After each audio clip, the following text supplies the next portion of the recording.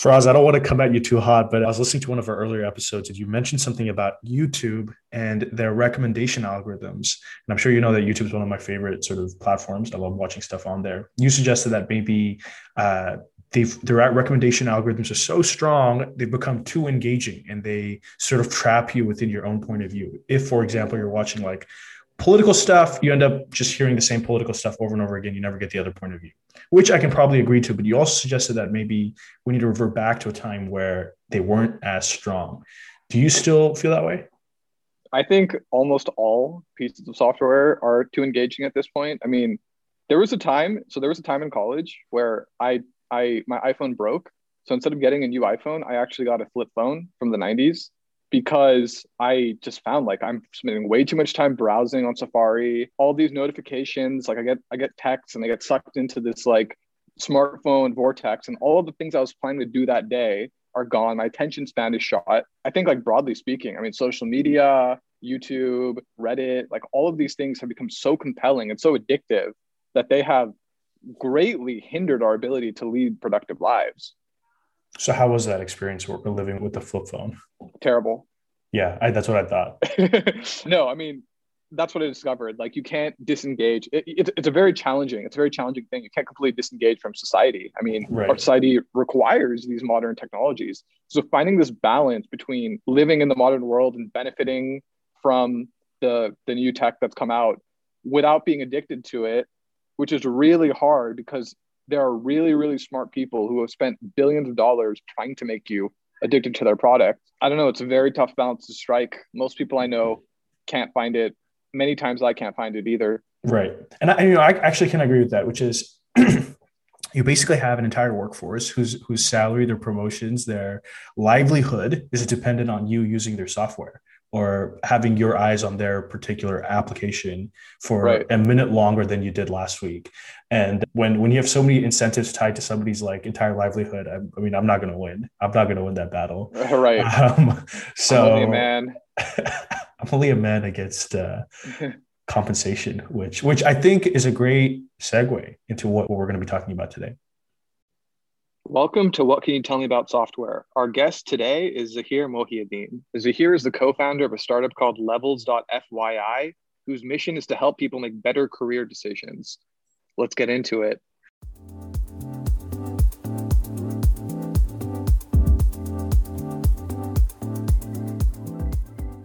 So, Zaheer, welcome to the podcast. Thanks for coming on.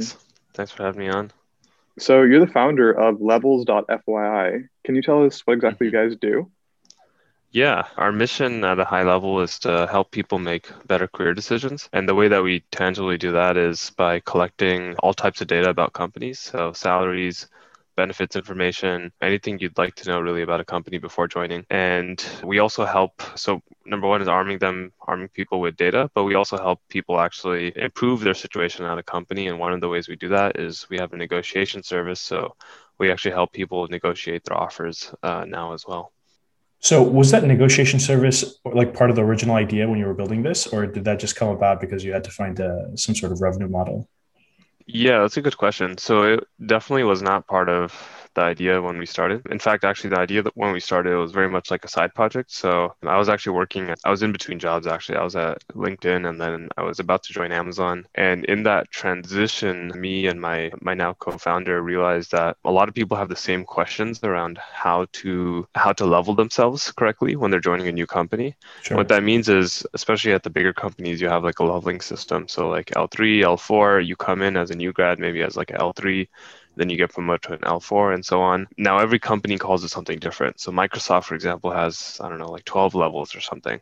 And they start at, I think, 55, and then you get promoted to 56. Google starts at L3, you get promoted to L4. LinkedIn starts as software engineer, then you get promoted to senior engineer. Point is basically that all of these call it something different. And so if you're Mhm. looking to switch companies and you want to make sure that you're kind of maintaining your status that you reached at one company, it's very hard, or at least it previously was very hard to compare which level is the correct level, right? And traditionally what would happen is a lot of people would actually get down leveled. So I wanted to make sure that, like, I had gotten promoted once at LinkedIn. I wanted to make sure that when I was joining Amazon, that I would not get like demoted, basically, that I would come in at the right second level. And so that's kind of what we started with, is just comparing those levels at different companies. And that's actually why the site is called levels.fyi, Mm. because we were just comparing levels. Eventually, we realized that people actually want to collect, like, know about salaries as well. And obviously, that's a hot topic. So Mhm. we started collecting that, and it kind of just grew organically from there. So yeah, we didn't have like a business plan or anything formal when we started it. It was very much like, hey, let's fix this one problem, and then it just kind of organically grew from there. Mm. Doesn't Glassdoor already do exactly what you described? Partly, but no. So one, they don't have any leveling type of comparisons. So that's completely big gap that they don't have. Second thing is they have compensation data, but it's actually quite inaccurate. And most people, especially in the tech industry, will tell you that it's inaccurate as well. And the reason for that, actually one of the biggest reasons, is they don't take total compensation into account very well.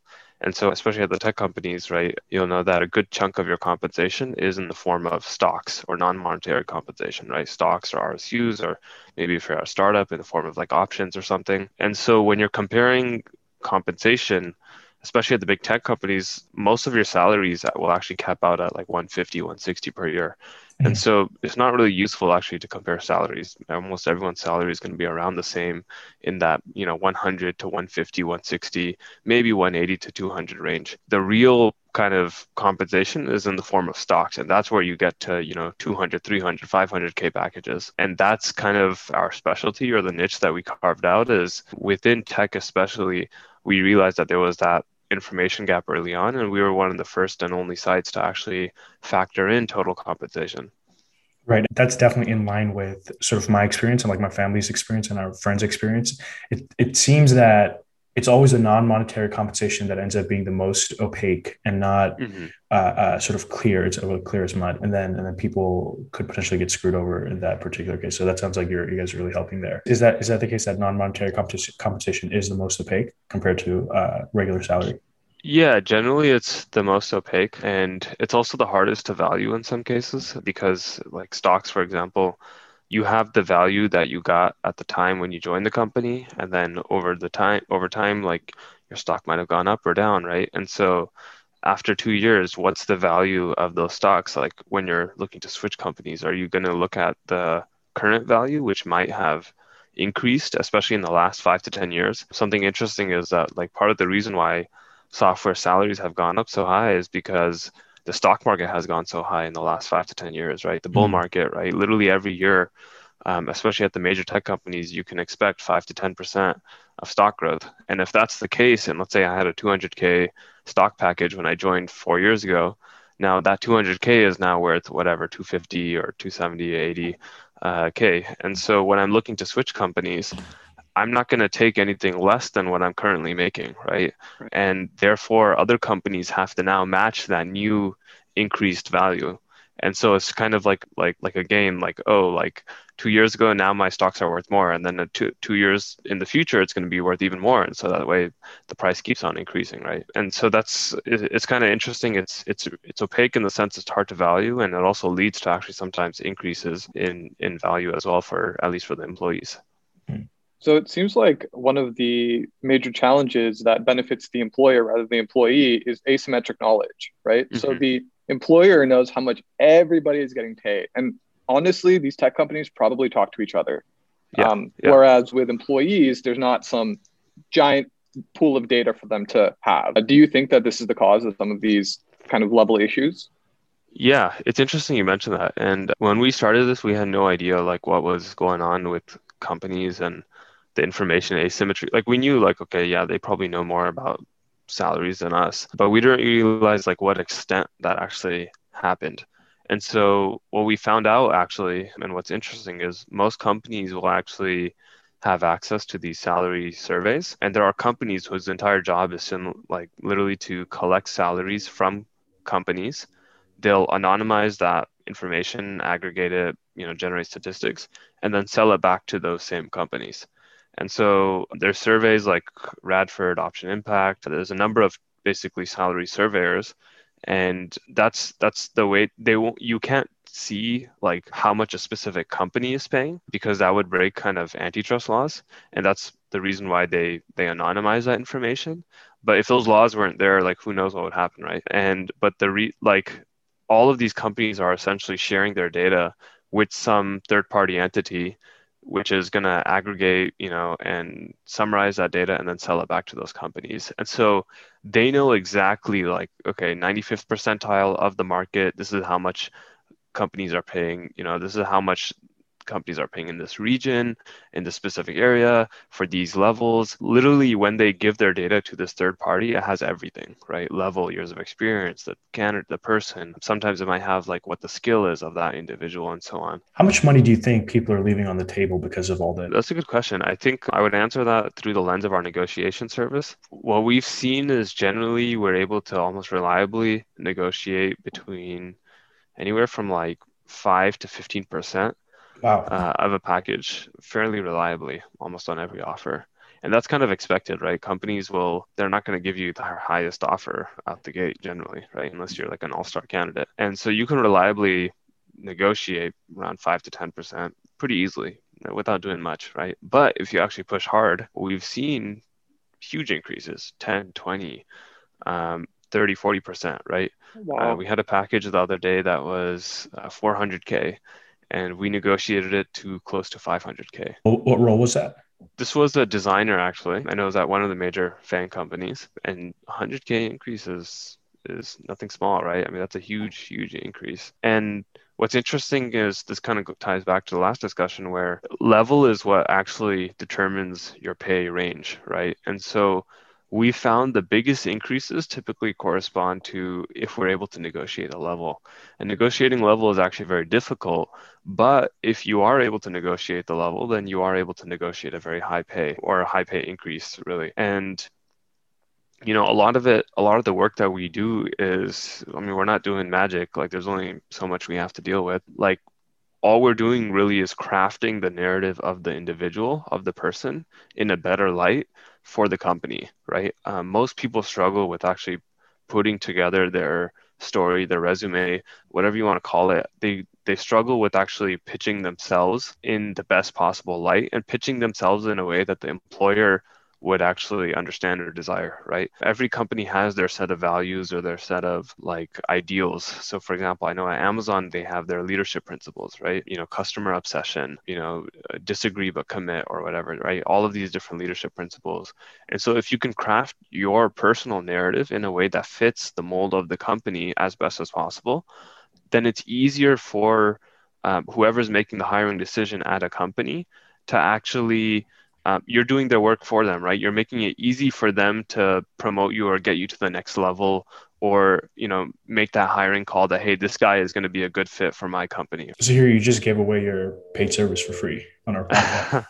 It's funny, like we were thinking of, okay, like should we put out like blog material, things like that, right? Because it's good Mhm. like SEO, it's good advertising. And what we realized is like, hey, there's already tons of blogs out there that like say the same exact stuff that we're saying. So like, yeah, we can say everything, all of our strategies, we can put in a blog post out there for everyone to read. But and there are actually blog posts out there that pretty much have all just, it's not magic, right? It's like all the strategies are the same for the most part. It's what people struggle with is the execution, and that's kind of what people are paying for.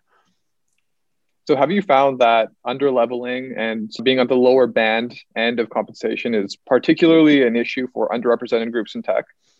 Oh yeah, absolutely. And we see this all the time with just like, I mean, it's obviously anecdotal because it's whatever the view that we have of people purchasing our service, but based on what we've seen, that's certainly underrepresented groups typically are less confident when they're negotiating. A lot of times the question that we'll get is like, are you sure I should ask this much? Like, is it like that seems a bit high? Like, I don't know if I even want to negotiate anymore. This is a pretty good offer. Like, I'm okay with this offer. Like, I don't, like this is good enough for me, right? A lot of that, right? They feel almost guilty negotiating. And so a lot of actually another good chunk of what we do is just coaching people to give them instilling confidence that, hey, no, like you absolutely should negotiate. This is the range you're not falling at the top of that range. You're in the middle over here, or maybe you're at the bottom end. Like you should ask for more, right? You're worth this much. If you have another competing offer, like you can actually see that like we can get both of them up as well, right? And a lot of it's just like instilling confidence is another huge part of what we do. And it's not even negotiation. It's just general coaching, right? And that's why we call our team like coaches, right? They're whatever you want to call it. It's like we're not just negotiation coaches. It's actually almost like a career coach or like a in some ways there's a little bit of like life coachingness that comes out in it as well. That's great. Awesome. So, yeah, who would you say are your major users? Like, do you know what the personas of the people who use your product are? Levels as a whole, we're predominantly US based right now, predominantly tech industry and predominantly at the tech epicenters. So, San Francisco, Seattle, New York, et cetera, all of the major tech epicenters. We've started to expand beyond that quite a bit. So both internationally and even within the US to different regions and different industries as well. But that said, I would say our strongest or our core demographic is those kind of the epicenter of those three, right? Tech epicenters, and US based. So it's really kind of focused within the tech market, though we are certainly trying to expand to broader than that. If you had to describe the average user of your negotiation side of your business, who is that person? Is it a designer like you were just describing, or maybe it's an Uh, engineer?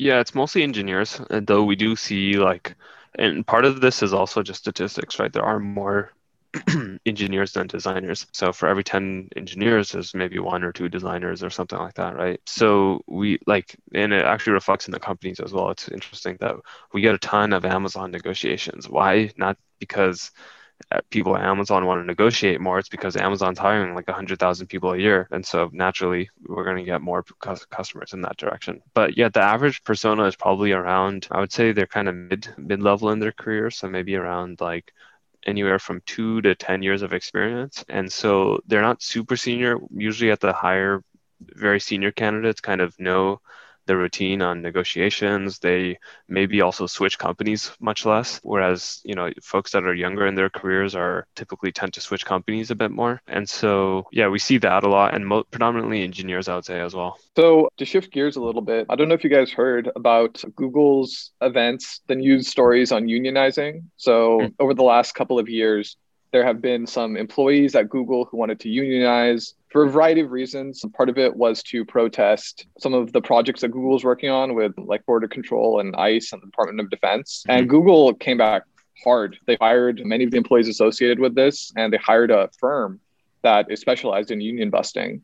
So, unionizing it seems like it's a very unusual idea for white collar jobs. It's much more common for blue collars. So how do you feel about people in software, people in tech unionizing? Do you think that benefits them, or what do you think?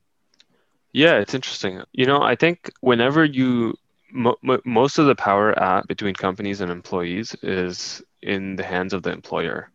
And so whenever you start to bring more power in the hands of employees, I think that's generally a good move because that helps equalize kind of the dynamics, right? And generally it leads to a better outcome for the employees. And so even things like salary transparency, what we're doing at levels, right? You can think of it that we're reducing the discrepancy of power between employers and employees. And I think unionizing is another avenue for doing that as well. And so generally I do think it can lead to good effects for employees. And I've read a lot of the discussions about it as well. And a lot of people say that, hey, like, what are you fighting about? You're already making 100, 200K, however many K a year. Like, you're already being paid like amazing. Why do you need a union? Like, why are you crying about, like whatever improper pay or this or that? And I guess my response to that would be, just because you may be better off than others, if there's injustice or if there is something not right happening, you should always try to counter that, right? There's no like relative, like, yes, there may be, bad is bad regardless of how it's happening, the scale of it's happening. And, people should always try to counteract that, right? Why does it matter that, like, yes, these are mostly privileged people that are, still trying to fix their situation? At the end of the day, if a company like Google is able to fix that dynamic or the improper things that are taking place, whether it's sexual harassment or racial like profiling, things like that, it benefits the broader ecosystem because, that's one company amongst many. And, once you want to start that wave basically of equality, right? And so the more companies that fall in line into that, it really benefits everyone, right? So, it's kind of interesting. I think it's like I've seen a lot of the reaction to the unionization has actually been, in some ways, at least for people like that are not in the tech industry, just from my anecdotal reading, has been like kind of negative of like, okay, these are very privileged people. Like, why are they even unionizing, right? And so I guess I just wanted to put my thoughts around that because I felt like that was unfair or not right in some ways. Right. Do you think it's going to happen? Think what, like the un Like the there's going to be like a FANG union for the employer side and employee side. That's interesting. Like, although I think it's probably like it's a good idea and it could lead to good outcomes, I'm a bit doubtful that it will actually transpire. And part of it is because, again, for the same reason, like folks are fairly comfortable, If you're getting paid like a lot of money, like most people are going to be like, hey, like, yeah, there's probably some issues, but I'm getting paid a lot. Like, I don't want to give up my job. If you're working at one of these big tech companies, like you realize that, okay, how much the difference is between how much a big tech company is paying versus a lot of the other companies, right? You realize that you're in a pretty comfortable position. And so I can see that most people are just going to be like, hey, like, yeah, I know that's bad, but like, I'm not willing to risk my career for something like that, right? Yeah, I think another thing which might be kind of interesting is what if the cause of these unions is not necessarily compensation, but rather like what is the impact of the company you're working on in the Hmm. world, right? I mean, Yeah, now we're yeah, starting to see these maybe negative effects on democracy and society from these yeah. like massive tech companies. And so if employees use their collective power to demand change, to demand accountability, I think that would be kind of interesting. So what do you think about that? Yeah, I mean, and we already see some of that, right? Facebook, for example, like pays quite a lot. And part of the reason why, I mean, I would hypothesize why they pay a lot is because not everyone's willing to work there, right? A lot of people actually don't choose, and just personally amongst my friends group, I actually know a number of people that choose not to work at Facebook, even though they could, Mm, because of their policies and because of their stance on certain things. And that's a personal decision, that's a personal thing. And I think I'm sure for every company, right, there are a certain group of people that will not work for that company because of some stance that they took.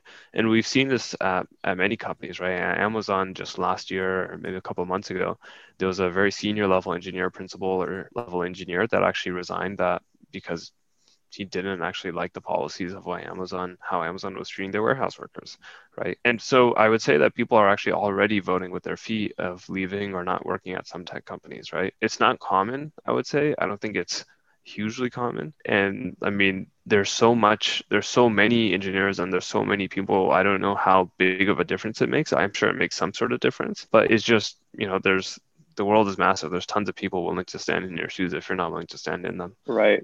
I suspect though that the reason, you know, the one person who's willing to leave because because they're really concerned about about how Amazon treats its warehouse workers, there probably would be a lot more if they all agreed, if they all said like, okay, we're going to take collective action against this, rather than one person Yeah. having to just be the flag bearer, being the martyr.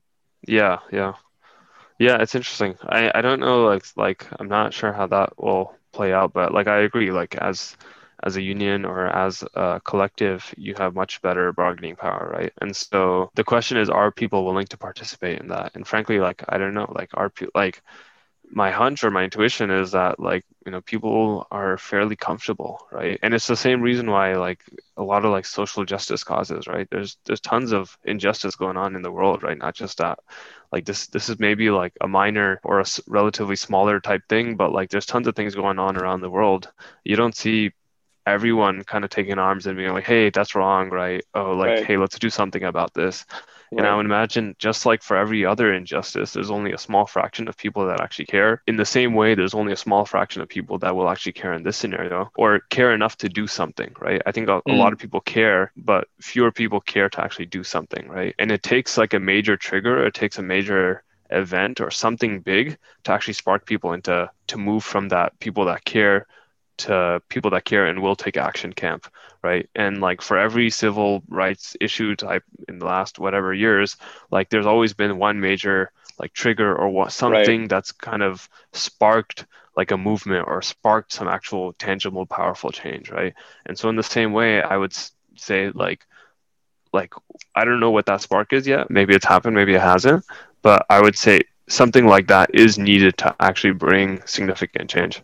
In a future episode, we can bring on a hiring manager from one of these companies and get the other point of view. But I have been thinking about something that I've actually never said out loud. It's sort of a theory of mine, which is not even a theory, like a comparison that the way this dynamic works between software engineers and these humongous tech companies is not dissimilar to how basketball players operate in the NBA. So in the case of the NBA, you have these basketball players who are effectively doing the majority of the work, right? The majority of the revenue bringing is because of these players. They create this product, they play this game. This game is then taken and then sold. The jerseys are sold, and so there's recurring revenue that occurs much longer after this product has been created. So very similar to like software engineers, you create the software, which is then taken and sold. In both cases, the number one cost base is the talent. And it's the most important crux of the business. Without the talent, you cannot operate.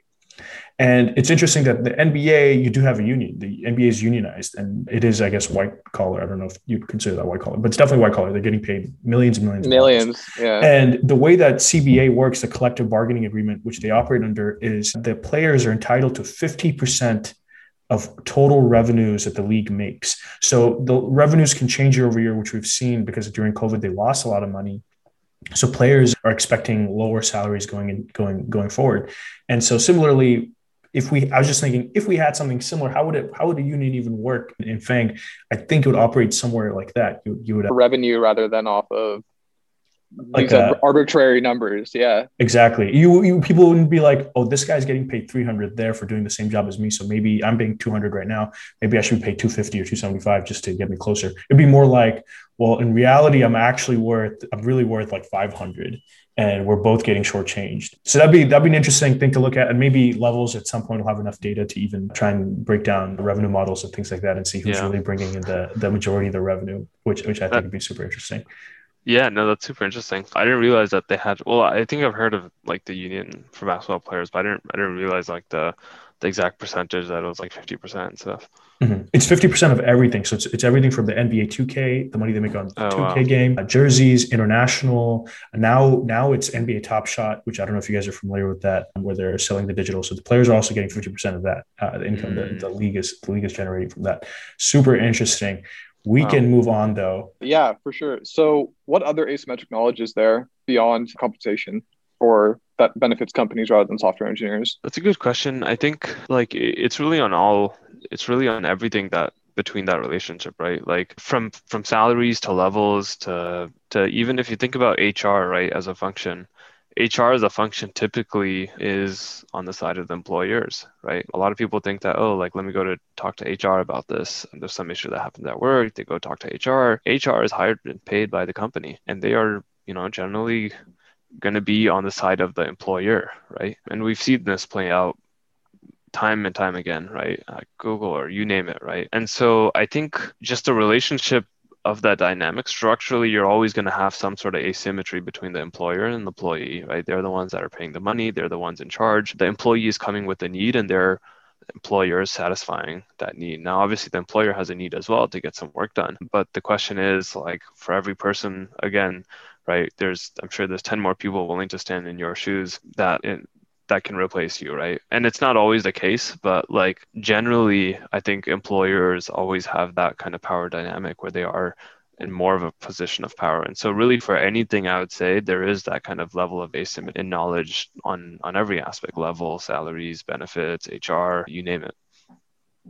It seems like the problem of asymmetric knowledge would be an issue across many industries. Do you guys have any plans to expand beyond software?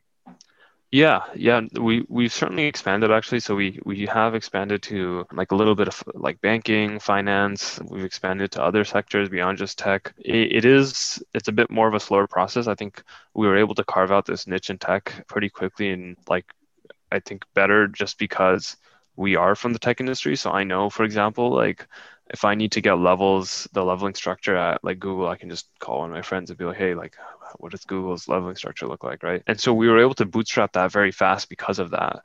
And so now I think the more that we're able to solidify our tech ecosystem of data, the more that it'll be easier also to branch into other areas because, once we're known very well for one use case, I think people naturally from other industries or other areas will start to look at the site. And when they stumble on the site, they'll see that, hey, oh, there's like my industry is also listed on here. Let me check out the data and potentially contribute as well. So we actually have a bunch of industries and a bunch of different roles listed. Have we done a good job of actually capturing all that data? No. But I think as we grow, hopefully the hope is that we actually do a better job there. Cool. So I was actually chatting with your co-founder earlier this week. Oh, And yeah, the story of how you guys started the company is quite interesting. So you guys were not originally making a product for compensation. You were just doing pure leveling systems, right? yep. Yeah. So can you kind of tell me the journey of how you guys found this sort of product market fit and when you decided to pull the trigger on leaving Amazon? And I mean, take us through the journey. Yeah, yeah. So let's see. We started about like around that transition time between when I was between LinkedIn and Amazon. And like I met Zaheer around that time too. And it's funny, like the way that we met was because like our names are actually very similar, right? So his name is Zaheer. My name is Zaheer. The letters look very, very similar. There's probably like 4 letters of difference or something. And the reason why we met is a mutual friend had introduced us because, hey, like you guys' names are very similar and you guys both like hacking on stuff and working on side projects. Like you guys should talk. I'm like, all right, cool. Like, yeah, sure. So we met a couple times and literally on maybe like the second or third time that we met, we're like, hey, like we identified this kind of problem just based on, we were looking at different forums. I was kind of going through the same problem myself. Zohar was starting to look at the industry, and we stumbled upon this and decided to solve just that one thing. And again, very much a side project. We just did it on the weekends, launched it up, threw it up, started marketing it, advertising it, and it started picking up. It took a while, but it started, naturally within a couple months, we started seeing people come to the site every day, right? And like our chart basically looks like very slow initially, and then you start to get that inflection point, right? Just like, I mean, that's like a typical, like everyone would love to see that kind of chart of Yeah, what do you call it, exponential type growth, right? But that's right. really what it looked like. It was very slow initially, took a while, and then it started really going up, right? When And did you guys hit product market fit?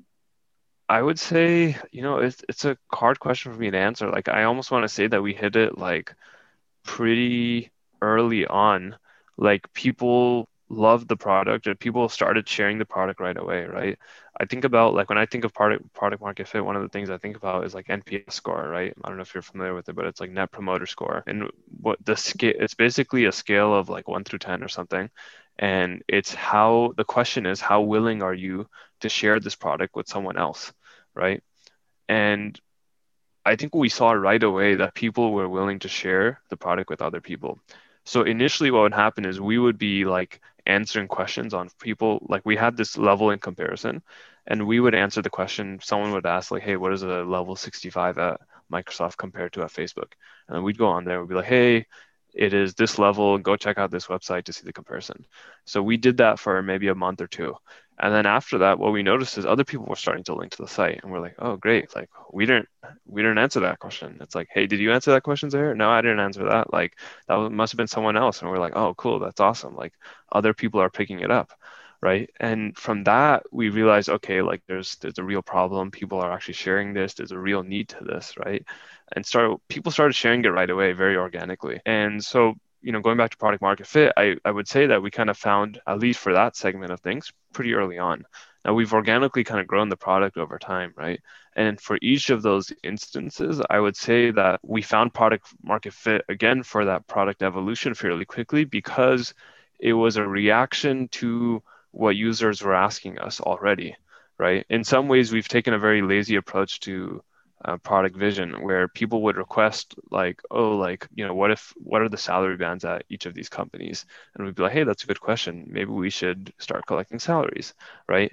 Or maybe what are the benefits at these companies? That's a great question. Let's start collecting benefits. Hey, like I have all this great data that you guys have shared, but like how do I actually negotiate a higher package? That's a great question. Why don't we start a service to actually help you negotiate more money, right? And so we've been very reactive to all of these different things, and that's really how the growth of the company has really just been responding to customer feedback, keeping a kind of close ear to the ground of what's going on. And I think I left Amazon after 3 years. So that means the product naturally was about 3 years old at that point. So we were around for quite a while before I actually left.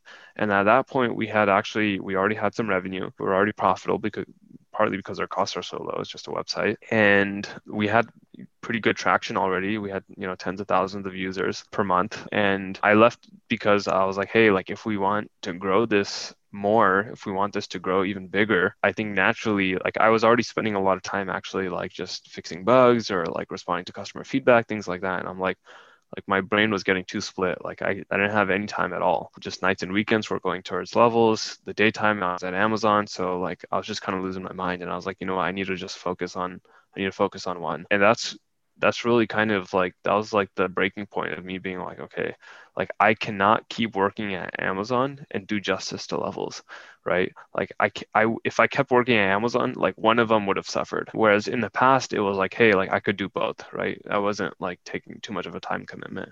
And that was kind of the switch for me to be like, okay, I gotta leave. The one interesting thing that also happened was I was having lunch at Amazon one day, like just we had like this outdoor like patio area. And I think I was having a late lunch, so I was just sitting alone.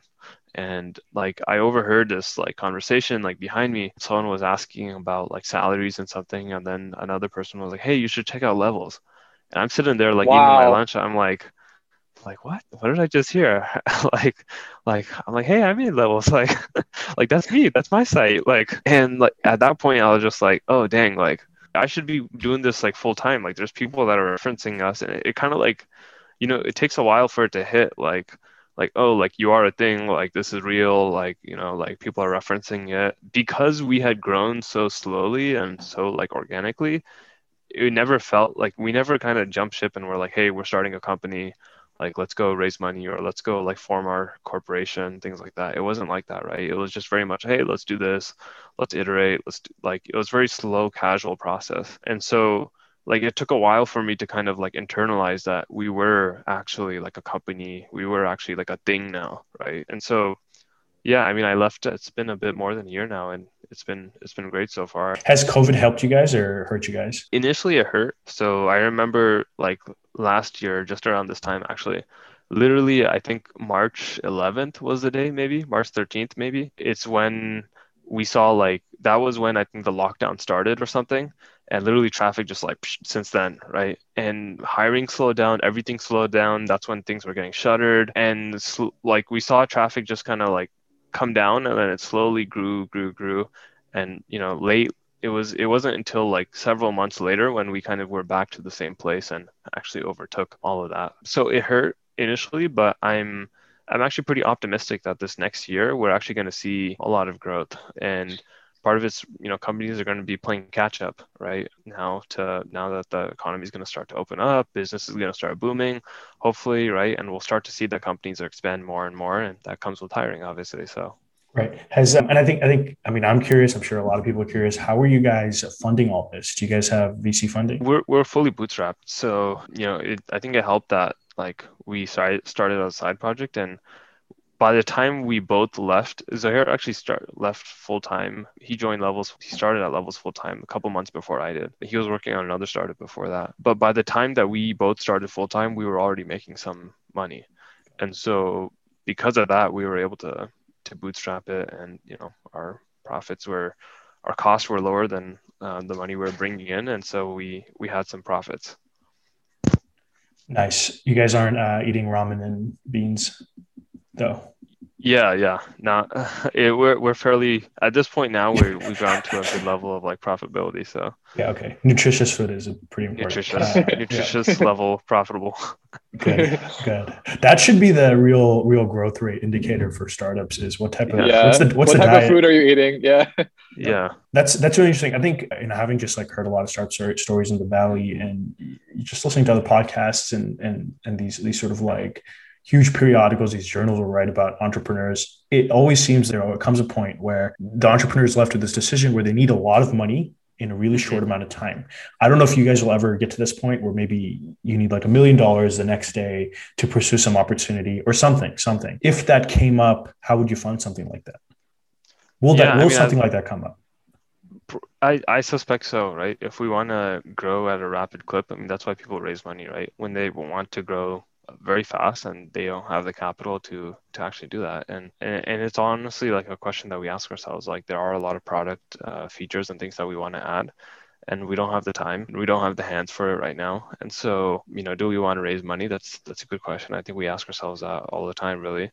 And, so far we've been able to grow just based on our profits alone, but there probably will come a point where we're going to be like, hey, like, we need to grow faster, or we need more help. And that at that point we would probably go about raising money. And I think a lot of people like to raise money just because like, hey, like we raise around, right? It's a nice like status symbol. It's a nice like it almost gives like you confirmation that hey, like what I'm working on is valuable, right? And like, I mean, I think we realized early on that, and partly because of the way that we started, very organic and all of that, that we didn't want to just chase VC funding just for the sake of it, right? And because of the way that we started, it never was a question that like it wasn't like we set out to start necessarily a company initially, right? And so because of that, that question was delayed. It never came up as like a forceful, hey, like should we raise money yet or not? It was kind of like, hey, we're just building a product, and eventually we had to incorporate and things just to naturally protect our legal liability. But there was never this one point where we're like, hey, like yes, we have to raise money or things like that. And so it's a good question. I don't know when or if we will, but it's certainly something we think about. Cool. So just to kind of wrap things up here, the podcast is called What Can You Tell Me About Software? So let's get a little techie now. What is your tech Mhm. stack? Tech stack, you'd be surprised. We're actually a static site still. Oh, wow. No Wow. React. So no React, we're using jQuery, we're using Bootstrap, Twitter's Bootstrap, or it used to be Twitter. We don't have any fancy tools. We just literally use JS, JavaScript, HTML, CSS, raw JavaScript, HTML, CSS, jQuery. People would say, oh, it's like an old, like you're not using React, you're not using whatever the hot new thing is. But I mean, Node. like I didn't know React. My partner Zaheer didn't know React really well at the time, and we built it using regular tools, and Nice. it worked just fine and solved customers' issues. So like, why throw like a React like beast at it if we can get by fine with simpler tools? Right. Do you guys have any plans, any features that would require sort of like the merge stack or anything more complicated? Yeah, so we are starting to move towards that now. Initially, we didn't even have like an API and things, so now we are actually building like a server API, and at some point you will hit that level where you have to move towards those things. Even prior to this, we did have like some Lambda functions that would process some of our data, but we were still static for the most part, right?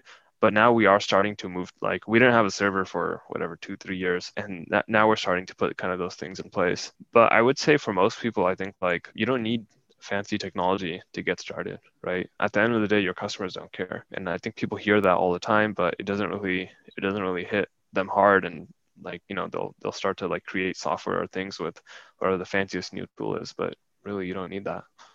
Right. I think that's great advice. I can definitely tell you, like, from the software engineer's perspective, there is sort of like, like we're craftsmen, there's like some Yeah. purity in that. But at the end of the day, you're selling a product. It's like Yep. commerce, not art. So Yeah. just make something great. Yeah, exactly. All right. So just to our final question that we love to wrap things up with is what do you think is the best piece of software ever built, either of all time or in recent memory? That's interesting. I was thinking about this, and at least in recent memory, it might be I don't know if it's a interesting answer, but I think Excel, Microsoft Excel. And the reason why I say that is because you'd be surprised how much of the world runs on Excel, how much people rely on it for as a database, as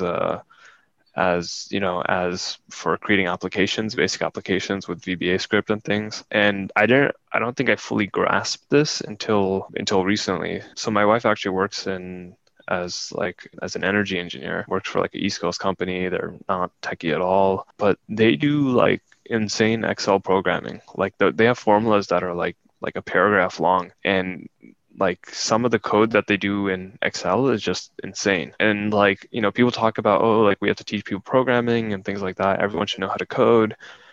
People have been coding in Excel for a long time and they don't even realize that they're coding. Formulas is coding, right? If you can have a formula with if this, that, whatever, right? And you can have in Excel, right? There's tons of powerful features too that people use that and they don't even realize that they're coding like VBA scripts and stuff, right? And so I think Excel is one of those things that I don't think it gets enough credit for what it's doing, like its place in the world of like how much people rely on it and how much people have adapted their thinking models and how much people have adapted their skills to actually code within it, and they don't even actually realize that they're coding half the time. They just think they're putting formulas together. And so it's something that's super, super intuitive for people to do. Like it's intuitive for the most simple use case, and it's intuitive for super complex use cases, right? Where I've seen like literally like some of the spreadsheets I look at, like I've seen at my wife's workplace is like insane, like,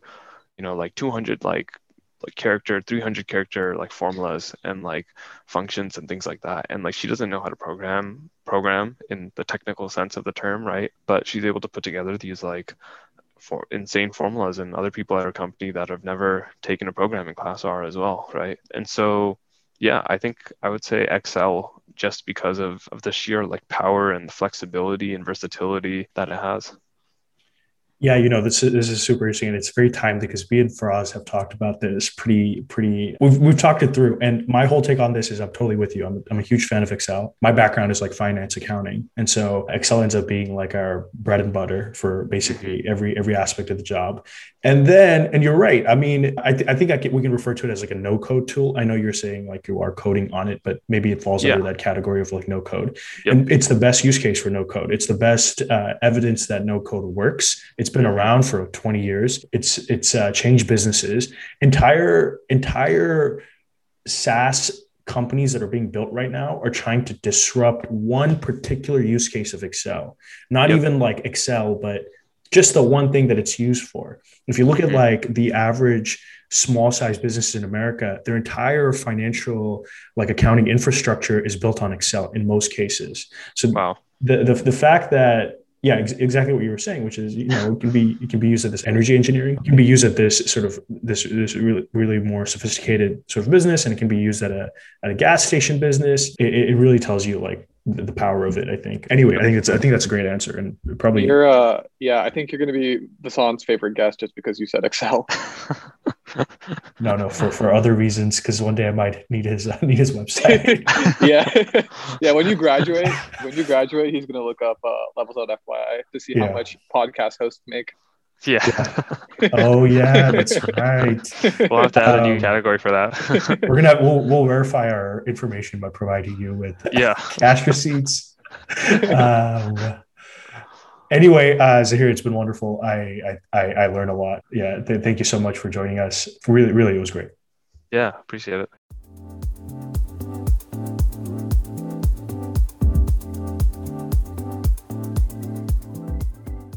Thanks for listening, guys. That's our episode for this week. Make sure you leave a comment, tell your friends about us, review us on Apple Podcasts, subscribe on Spotify or wherever else you get your podcasts, and we'll see you for another episode.